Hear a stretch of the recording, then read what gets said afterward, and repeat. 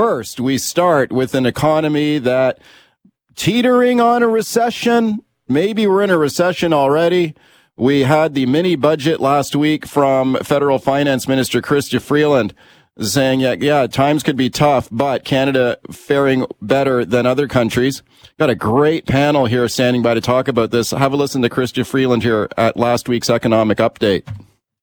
Canada's economic growth has been the strongest in the G7. Stronger than the United States, stronger than the United Kingdom, stronger than Germany, stronger than France, stronger than Italy or Japan.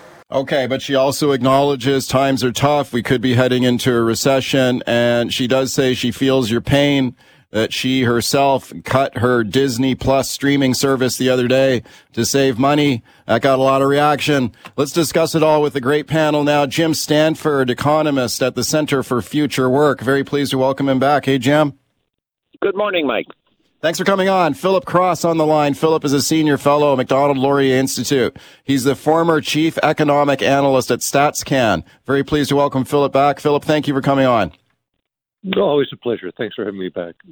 Philip, thank you. Let me go to you first, Philip. What do you think of, what was your reaction to the fall economic statement from the finance minister the other day? Are they on the right track?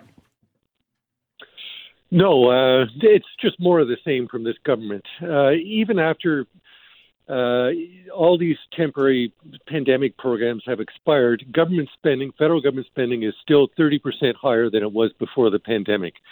I don't think Canadians feel that they're getting 30% more government. They're not getting 30% more education, more health care. They're not getting better services at airports or passport offices. So you have to raise the question: where is all this money going? Yeah, do you think excessive government spending is actually making the situation worse, especially for in terms of inflation? Oh, undoubtedly. I mean, the Bank of Canada has clearly said they're raising interest rates because demand is higher than supply. The best this government is able to do is to slow the rate of increase of its spending, but nevertheless, it's just pouring more gasoline on the fire by continually raising spending. Its revenues were inflated $30 billion by inflation. It's spending half of that windfall. Jim Stanford, your thoughts? Well, actually, government spending is falling, and quite rapidly. Last year, we had a humongous decrease in government spending measured in dollars. This current fiscal year, 22-23, it's still falling in actual dollars. And then in real per capita terms, it's falling even faster. And we are seeing a decline in the profile of federal government spending over the coming years.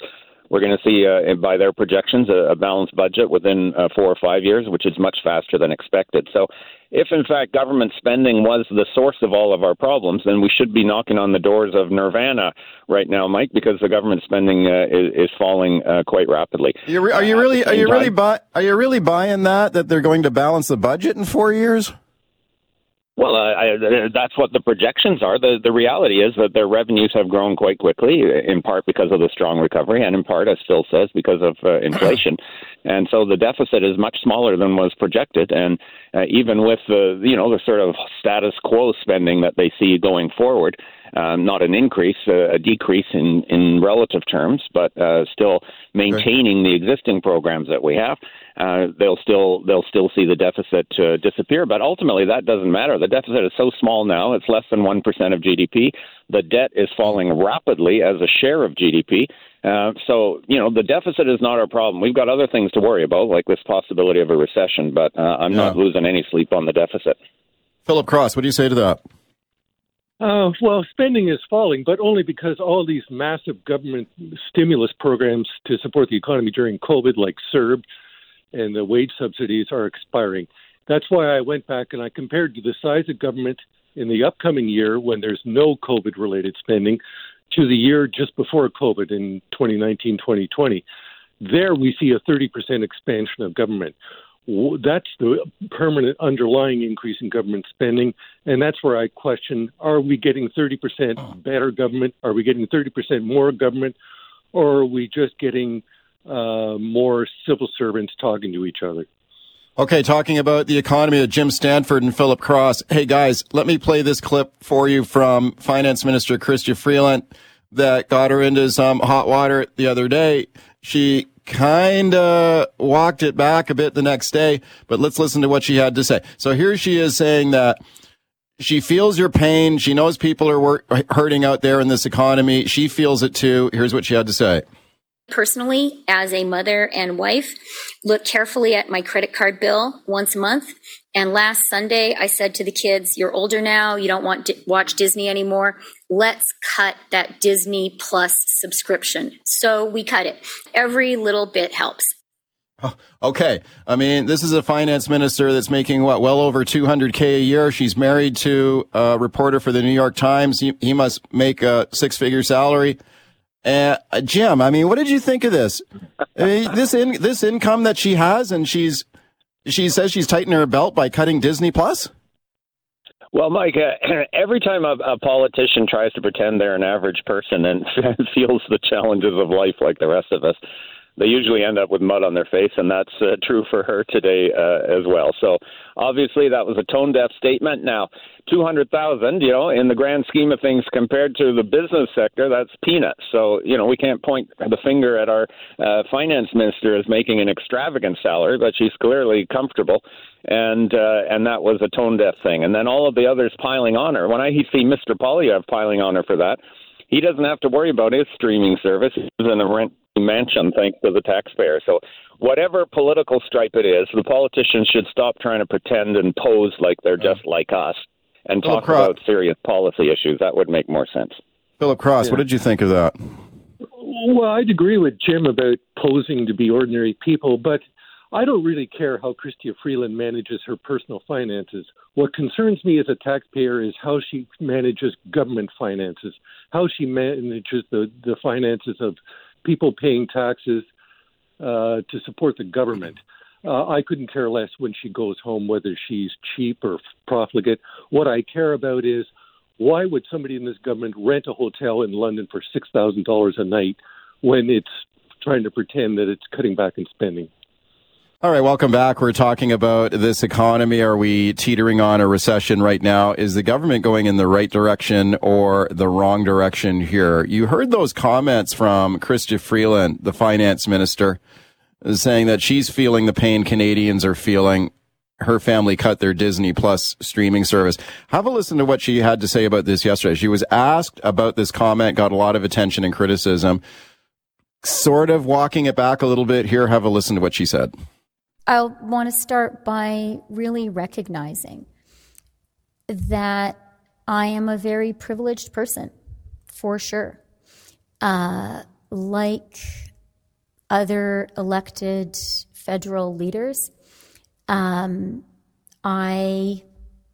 am paid a really significant salary, and I know that puts me in a really, really privileged position. Yeah, and I think she seems to realize now, and that awkward kind of statement there, that maybe saying that she cut her Disney Plus service probably didn't land like she thought it would. 604, if you call me right now, you'll get through. Open phone line, 604-280-9898, star 9898 on your cell. Jim Stanford and Philip Cross are my guests. Let's go to Brian in Vancouver on the open line. Hi, Brian, go ahead.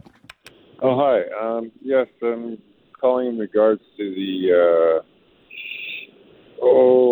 Shane Ramsey, CEO of BC Housing. It seems ironic that while David Eby fired a board of directors, the entire board of directors for mismanagement and fraud of BC Housing, that Mr. Ramsey decides it's coincidentally time to retire. He can no longer handle the complex issues of BC Housing. Is that the real reason, or is he guilty of fraud and mismanagement? I think you're way off topic, but so I think it does get back though to issues of spending on social services in Vancouver, and we're going to get into that today too. Especially some of the eye-popping numbers that came out in this leaked report about how much is being spent. Millions of dollars a day. Let me go back to our panelists here. Jim Stanford. Jim, do you think that the Bank of Canada is doing the right thing by jacking up interest rates right now, or do you think that could make it worse? Well, everyone thinks, or most economists think, we are going to head into a recession, in part because the Bank of Canada is raising rates, in part because other central banks around the world are raising rates. Now, the good news, Mike, is the recession hasn't started yet. We had an eye-popping, very positive number on the jobs report last week, just after Krista Freeland's mini budget. 108,000 new jobs created in Canada in October. So that was a bit of good news. So I guess it's possible we could end up with this mythical soft landing that we're always hoping for. That you could cool off inflation without throwing the economy into recession. But history suggests that's not going to happen. History suggests we will get a recession, and that's where we're going to have to be ready with supports for people, including EI for people who lose their jobs. Philip Cross, your thoughts? Well, I'm not worried about recession yet. I'm worried about high rates of inflation. Outside of the housing market, where the Bank of Canada's actions have succeeded in taking prices off the boil. But outside of that, prices continue to rise. Jim mentioned the very strong employment numbers. Wages continue to increase, leading to the possibility of a wage price spiral. Oil prices are edging back up to $100 a barrel. So we've still got a lot of work to do in inflation. And I think the StatCan numbers coming out next week, the next CPI report, will reflect that inflation continues to be the number one problem for Canadians. Jim Stanford, you agree? We probably will see an uptick in inflation next week. I think Phil's right. Gasoline prices were the main reason that we saw a bit of easing of inflation from 8% down to 6.9% at the last reading. But gasoline prices have come back up. So that's probably going to push us back up over 7%. So the interest rates, Phil is right, have had very little impact so far. And they generally don't for at least 12 or 18 months after they start the lifting rate. So probably it's going to be next year that we'll see the signs of a real slowdown in job creation and business investment. There's a tremendous debate in the country right now about whether government spending is at least partly to blame for the inflation rate that we see in the country. And we touched on that briefly earlier in our discussion. Let me play a clip, guys, from Pierre Poilievre, the Conservative leader of the opposition in the House of Commons. Here he is reacting to the mini budget that Finance Minister Chrystia Freeland put out the other day, criticizing overspending by government. Have a listen to what he says, then I'll get your thoughts. Pierre Poilievre here. This inflationary scheme triples the tax on home heat, gas, and groceries, and adds $20 billion of inflationary spending that will drive up the cost of living, and we will vote against this inflationary scheme. Okay. Philip Cross, you agree with him? Well, I think I would agree that there's very little in this budget to actually help struggling homeowners and middle-class people. There was some relief offered to low-income people, but your average Canadian out there facing a $600 hike in their monthly mortgage payment or a doubling of their home heating bills, there was no relief offered in the budget to these people. Jim Stanford, your thoughts?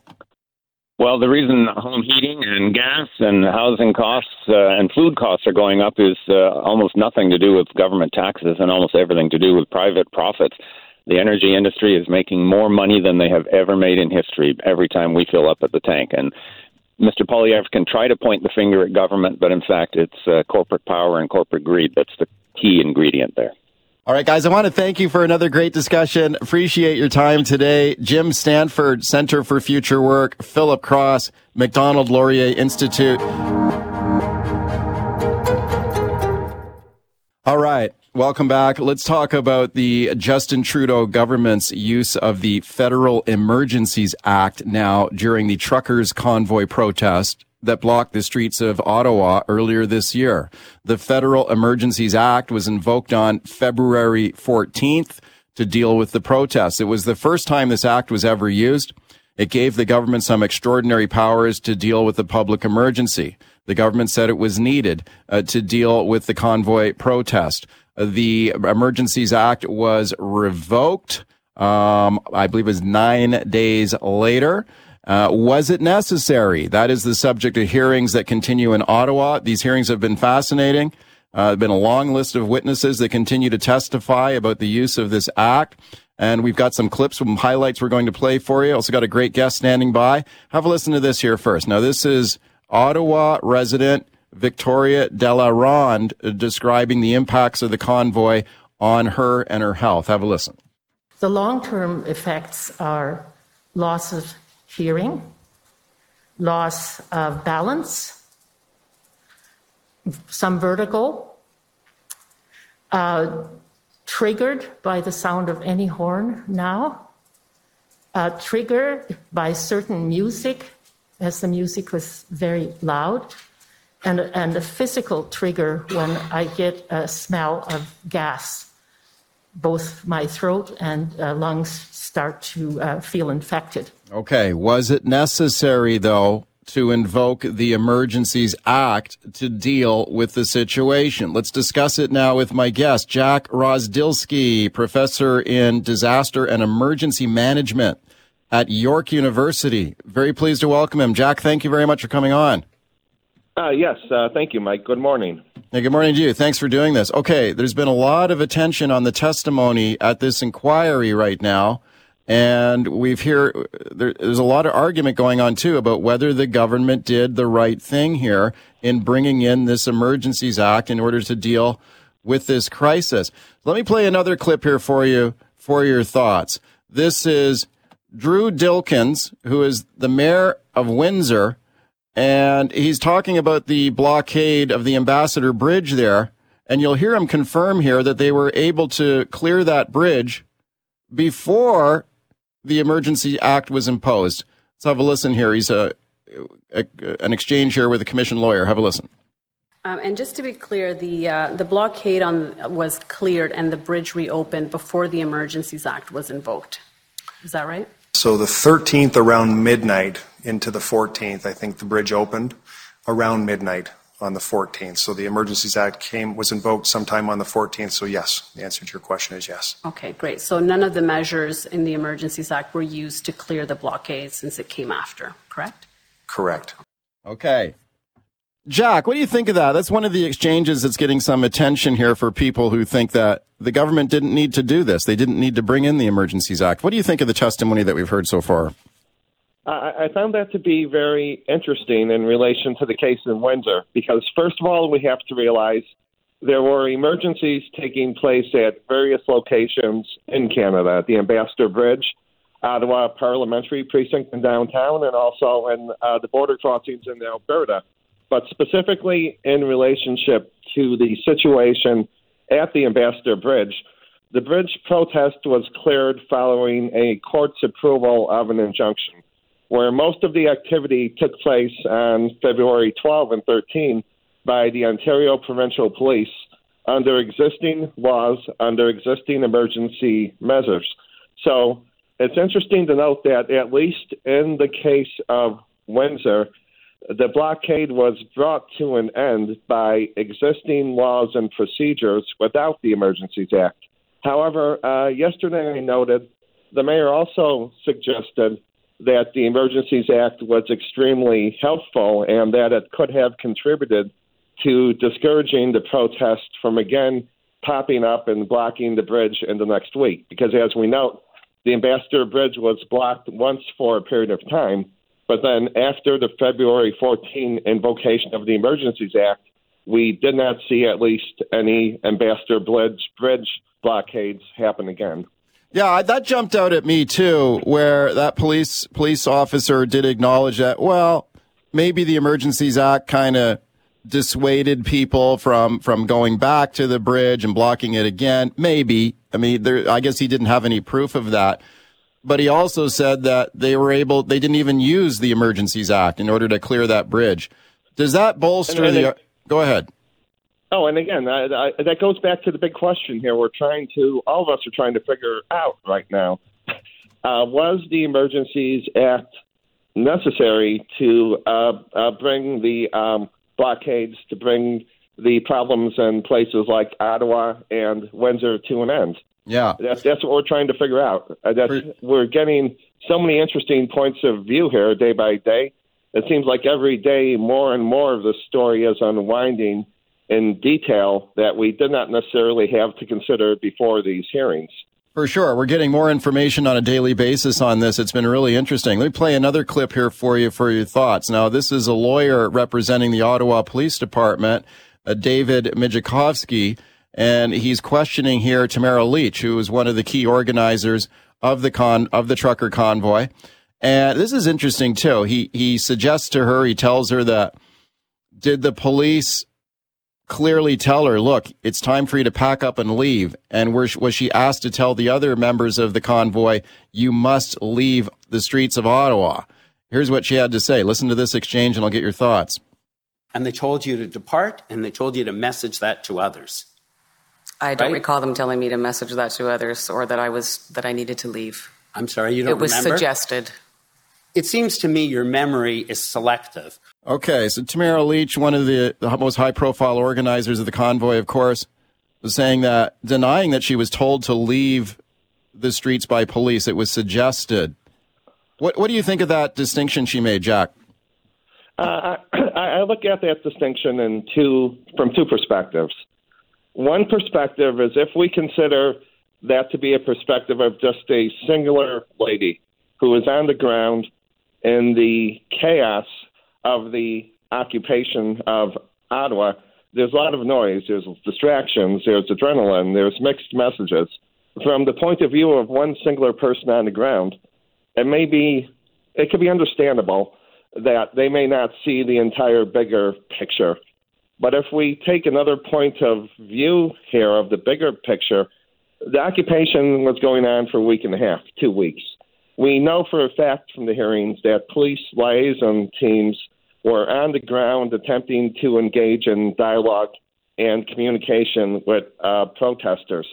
It could be suggested that perhaps not for a person who is a leader of the protest, perhaps having a bigger picture view, not being aware that the police wanted the occupiers to cease and desist and leave the city could be interpreted perhaps as stretching the limits of credibility of the witness. Let's listen to another exchange here during the testimony talking about the Federal Emergencies Act. Was it necessary to impose it during the trucker convoy protests in Ottawa earlier this year? Have a listen to this. This one got a lot of attention. So this is lawyer Paul Champ questioning Keith Wilson, who is a lawyer for the convoy protesters. And you'll hear Keith Wilson, the convoy protesters' lawyer, acknowledge that they were getting inside information from the police about their tactics. Have a listen to this exchange. Get your thoughts. You were getting information from sympathetic police, is that right? That's correct. Throughout? Yes. Getting information from sympathetic police officers throughout the protest. Jack, Ottawa police have now said that there is a review or another investigation going on into that. What did you think of that exchange? Indeed, because we know from both observing what happened in February and now especially we know from the hearings that there was disagreement and infighting within the police of how to handle the protest, where one side wanted to stress negotiations to bring things to an end with de-escalation, while others in law enforcement wanted to stress action to remove the protesters from the streets quicker. And that goes back to the first sound clip you played with the resident of Ottawa under extreme duress from the situation. But I think what we saw here, which is concerning, when these situations are managed, they are managed through something that's called the incident command system. And the key element of the incident command system is unity of effort. And what we're hearing from that quote is that the unity of effort has broken down when people in the same agencies are working at cross purposes against one another, which leads to a response not working as well as it could. We've heard a lot of very dramatic and at times emotional testimony during this inquiry into the use of the Emergencies Act. We heard from, as you mentioned, an Ottawa resident who described what she says is the long-term impacts on her health that she experienced from the protest. Let's listen to Tamara Leach here again now, one of the key organizers of the convoy. And here she is describing why she organized this in the first place. Have a listen. I found his rhetoric to be incredibly divisive, and I'm a believer that if you are a leader of a country, you have to lead all of your people, even if you don't agree with them. And I just saw so much. Coming across Canada every day, I heard stories. People, at least 3 people, would tell me they were planning their suicides until we started the convoy. Or stories of people that we were too late. I heard from families that were living in their vehicles because they'd lost their jobs. Convoy organizer Tamara Leach there, emotional testimony at the Emergencies Act inquiry. And you heard her criticize Prime Minister Justin Trudeau's, what she called rhetoric against people who are unvaccinated. And then she went on to describe why she did this because of some of the vaccine mandates that were in place in the country. I mean, I found her testimony really quite powerful in many ways. On the other hand, does that mean that the government had the right to bring in an Emergencies Act to deal with these protests? What are your thoughts, Jack? Yeah, we just look at everywhere in Canada. I think at this point in time, all of us are sick and tired of being sick and tired of going through the entirety of the experience of COVID. We know that a lot of people have been negatively impacted by COVID health-wise. Some have lost their jobs. Travel has been restricted. Families' economies have been destroyed. All of those things have happened. But, Mike, at the same time, I looked at the public health data this morning. 46,710. Let me repeat that. 46,710 Canadians to date have been killed by COVID-19. So I think the bottom line here is we're talking about protecting the public good and how that can be done in the best way for all of Canada. And the bottom line is there's a lot of anxiety, and people want their anxieties that are being experienced to be recognized. And the Freedom Convoy was how a certain group of people made their anxieties very public. But I also want to point out the other anxieties being experienced by family members of the 46,000 Canadians who have been killed since COVID-19 came into Canada and beginning in January of 2020. So, I mean, these are sensitive times. Jack, these are sensitive times, and we have to understand there's a lot of points of views. All can take on greater or lesser legitimacy here. All right, talking about the Emergencies Act, full phone board. We won't get to all these calls, get to as many as I can. Wayne in Richmond. Hi, Wayne, go ahead. Yeah, Mike, I just wanted to know if you could clarify how many court injunctions were issued in Ottawa prior to the Emergency Measures Act. Like in Windsor, your guest just said there was one in Windsor, and the bridge got cleared just on a court order. The second thing is taking away your ability to get funds out of your account to buy legal fees or a lawyer to protect yourself. That's a clear violation of Canadian rights because nobody was convicted of anything, and they still were denied access to money to get a lawyer. Okay, thank you. Let me see if Jack, do you know how many injunctions were obtained? No, off the top of my head, there were injunctions issued, but I don't know how many. But I want to respond also to the second point. Sure. And that's one in relation to the Canadian Charter of Rights and Freedoms. The Emergencies Act actually has in its legislation that a commission has to be convened after the invocation of the Act to ask some of these basic questions. Were charter rights violated, and how the Emergencies Act was implemented? So I think your guest is asking an important question, and hopefully some of the testimony in the final report in February will shed light on that very issue. Yeah, I hope so too. Ryan in Vancouver. Hi, Ryan. Go ahead. You got 30 seconds here. Hi, I got 2 points. One, I think that it's pretty clear that Ontario and Ottawa, the police forces at least, were unwilling or unable to act. So I think the federal government did have a just cause in acting here. Whether they used the right tool or not, I think, is a different question.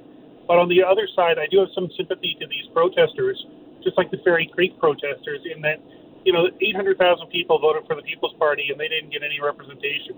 When the majority decides to use a system that excludes minorities from representation, I don't think you should be surprised when those minorities get upset. Ryan, thank you for the call. Jack, your final thoughts here. We got 30 seconds here to wrap up. My final thoughts was the Emergencies Act first came into being 34 years ago. February 14, 2022, the first time it was implemented. We saw what happened. We're asking a lot of questions, and we want to understand exactly what happened. So in the next emergency, should this ever have to be used again, we do this better than what we did earlier this year. Yeah, I'm glad they're doing the hearings. Jack, thank you for coming on today. Thank you.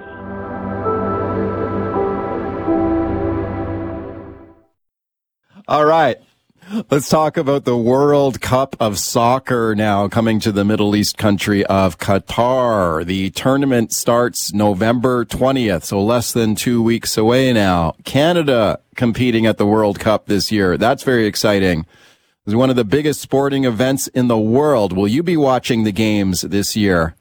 I always enjoy the World Cup. I look forward to it. Let's talk about, though, the continuing controversy around the choice of Qatar to host this event. Many suspicions of corruption involved in the selection of this country to host the World Cup. That's something that's been denied by Qatar and also by FIFA, the world governing body of soccer. This is a small country, though, 3 million population, less than 3 million. Not exactly a soccer power in the world stage either. They've never been to a World Cup final tournament before. How do they get the World Cup here over competing bids? A lot of unanswered questions around that. What about some of the concerns around human rights abuses in this country, the treatment of migrant workers to build those stadiums? Check this out now. FIFA, as the World Cup is about to begin, asking competing nations, don't talk about politics here now. Let's focus on soccer. Let's forget about the politics as the tournament begins. I don't know. Should we forget about the politics here? I've got Rob Keeler standing by from Global Athlete. Have a listen to this here now. A lot of international human rights groups have sounded the alarm on this country. Have a listen to this here now. This is Keti Nivyabandi, who is from Amnesty International in Canada, and here's her thoughts. Many of them working with 14 to 18 hours a day, often without a rest day. Some of the security guards who are working on site, we know, have been denied the opportunity to rest and are really detained in appalling conditions. So that is really our great concern, that the World Cup is happening on the back and at the expense of the rights of migrant workers in Qatar. Okay, that's Amnesty International's top official in Canada. Let's discuss this now with my guest, Rob Keeler, Director General of Global Athlete. I'm very pleased to welcome him back. Hey, Rob, thanks for coming on today. Thanks for having me again, Mike. Okay, Rob, are you excited about the World Cup? Will you be watching? I'll be watching to see where athletes stand on this issue. And, yeah. You know, your comment at the beginning, FIFA asking athletes not to speak up, and a few words come to mind: is shame on them. They're taking a page out of the International Olympic Committee playbook when the IOC brought the Olympic Games and the Paralympic Games to Beijing, where we had crimes against humanity, and they asked the athletes to do the same thing. And it's simply not acceptable. I mean, every human being has the right to freedom of expression, and to take that away from the athletes, I think, is a sign that they're trying to cover things up. Yeah, the president of FIFA, Gianni Infantino, making this comment the other day, last week, asking the 32 nations that are competing at the World Cup, including Canada, to stay away from politics as the tournament begins. So in the letter that he wrote, please do not allow football to be dragged into every ideological or political battle that exists. So let's concentrate on soccer and not politics or human rights abuses in this country. What did you think of that? Were you surprised to hear FIFA say that? Surprised, no. Disappointed, yes. Yeah. And this seems to be the narrative of sports. So they make these decisions to bring international sport to countries that have crimes against humanity, where, for example, LGBTQ plus people that go to the country are potentially could be incarcerated given their laws. but yet we're okay with having a soccer match or a World Cup of soccer happening in the country. And as mentioned earlier, is the amount of thousands of migrant workers that have died preparing for this event. If athletes want to speak up, their voice should be heard. If they want to raise awareness of what's happening in the country, they should be heard.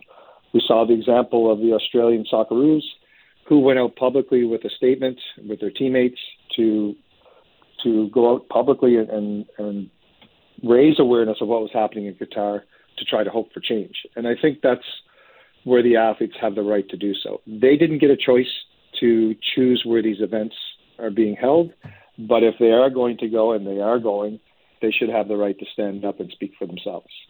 Yeah, I agree with you, Rob. Speaking of Rob Keeler, global athlete, about the World Cup of Soccer starting soon in Qatar. Let's talk about a little bit about some of the controversies around these games. There have been reports of corruption around the awarding of the games to Qatar. That's been denied by the host country. It's been denied by FIFA. We've seen a lot of reports to the contrary. Do you think there are still unanswered questions here about how this country even got the World Cup in the first place? I think there is, and this is the problem with international sport, is there's no accountability, no oversight, and they seem to be able to operate above the rule of law. And it happens almost every event we see now where there's sport washing in place and countries using sport as a mechanism to increase their public perception. And we saw it with Russia during the Olympic Games, even prior to the invasion of Ukraine, to build confidence within their communities and their country through sport. And sport needs to do better. If they're going to say sport is used to bring people together for the better humanity, and they can't simply just pop these events into countries that do have human rights abuse issues. I mean, every country has human rights issues, but when you have crimes against humanity, it's a very different situation. Let's talk a little bit about some of the treatment of the workers who built these air-conditioned stadiums in desert-like conditions in the country. And there have been reports about hundreds, maybe thousands of workers died while working on these stadiums in Qatar. And there are calls for reparations and compensation to be paid to the families of workers who died here while building these stadiums. Let's listen to Mustafa Qadri here. This guy is really interesting. His organization, which is called Equidem Research, has done a lot of on-the-ground investigation in Qatar related to the treatment of workers, their working conditions there, how many have died while working on the stadiums there. And he thinks this is an opportunity now for countries around the world to put some pressure on this country to change things and improve things. So let's have a listen to what he has to say, and I'll get your thoughts. We have to put pressure on our soccer teams, on our sponsors, people like the big ones, McDonald's, Coca-Cola, you name it. They're all involved in this World Cup, to say that we demand that you support these actions and you demand Qatar and FIFA compensate these workers and set up a migrant worker center. You can put the pressure.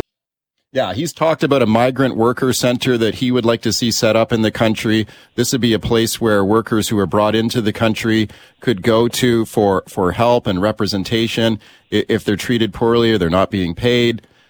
I'm not sure this country is ever going to do something like that.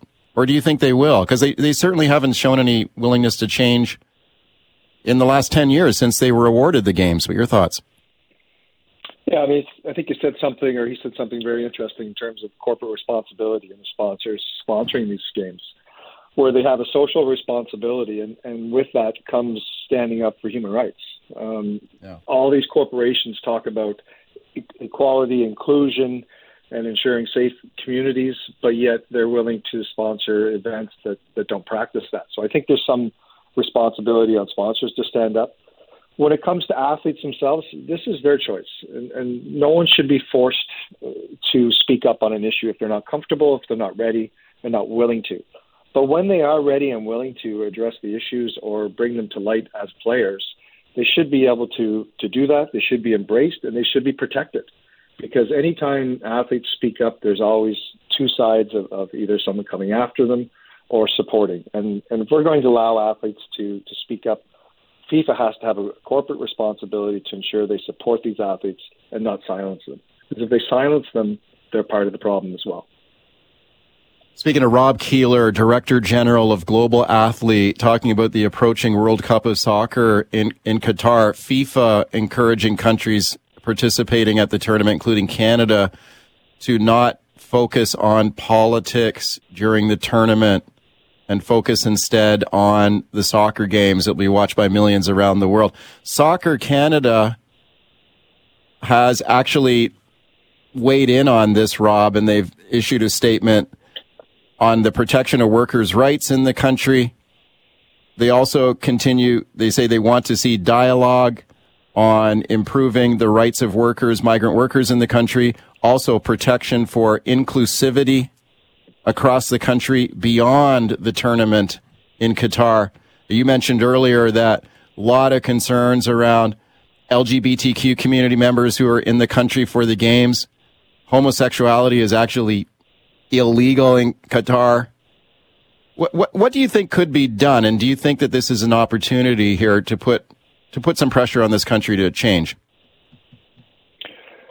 I mean, anytime you have the world's eyes looking at one country, obviously there's pressure that can be placed on that country. My organization, we're focused on athletes and protecting athletes. There are organizations there such as FIFA Pro that looks directly with the professional athletes in soccer.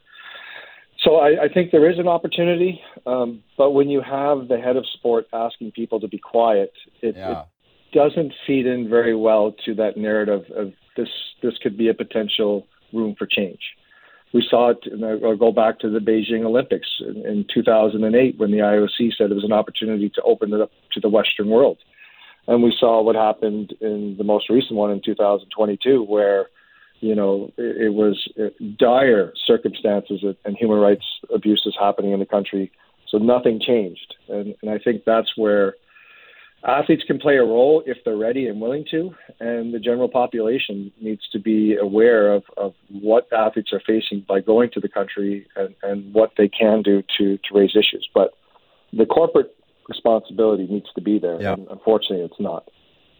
Rob, thank you for coming on today with your thoughts on it. Appreciate it. Pleasure, Mike. Have a good day. Okay.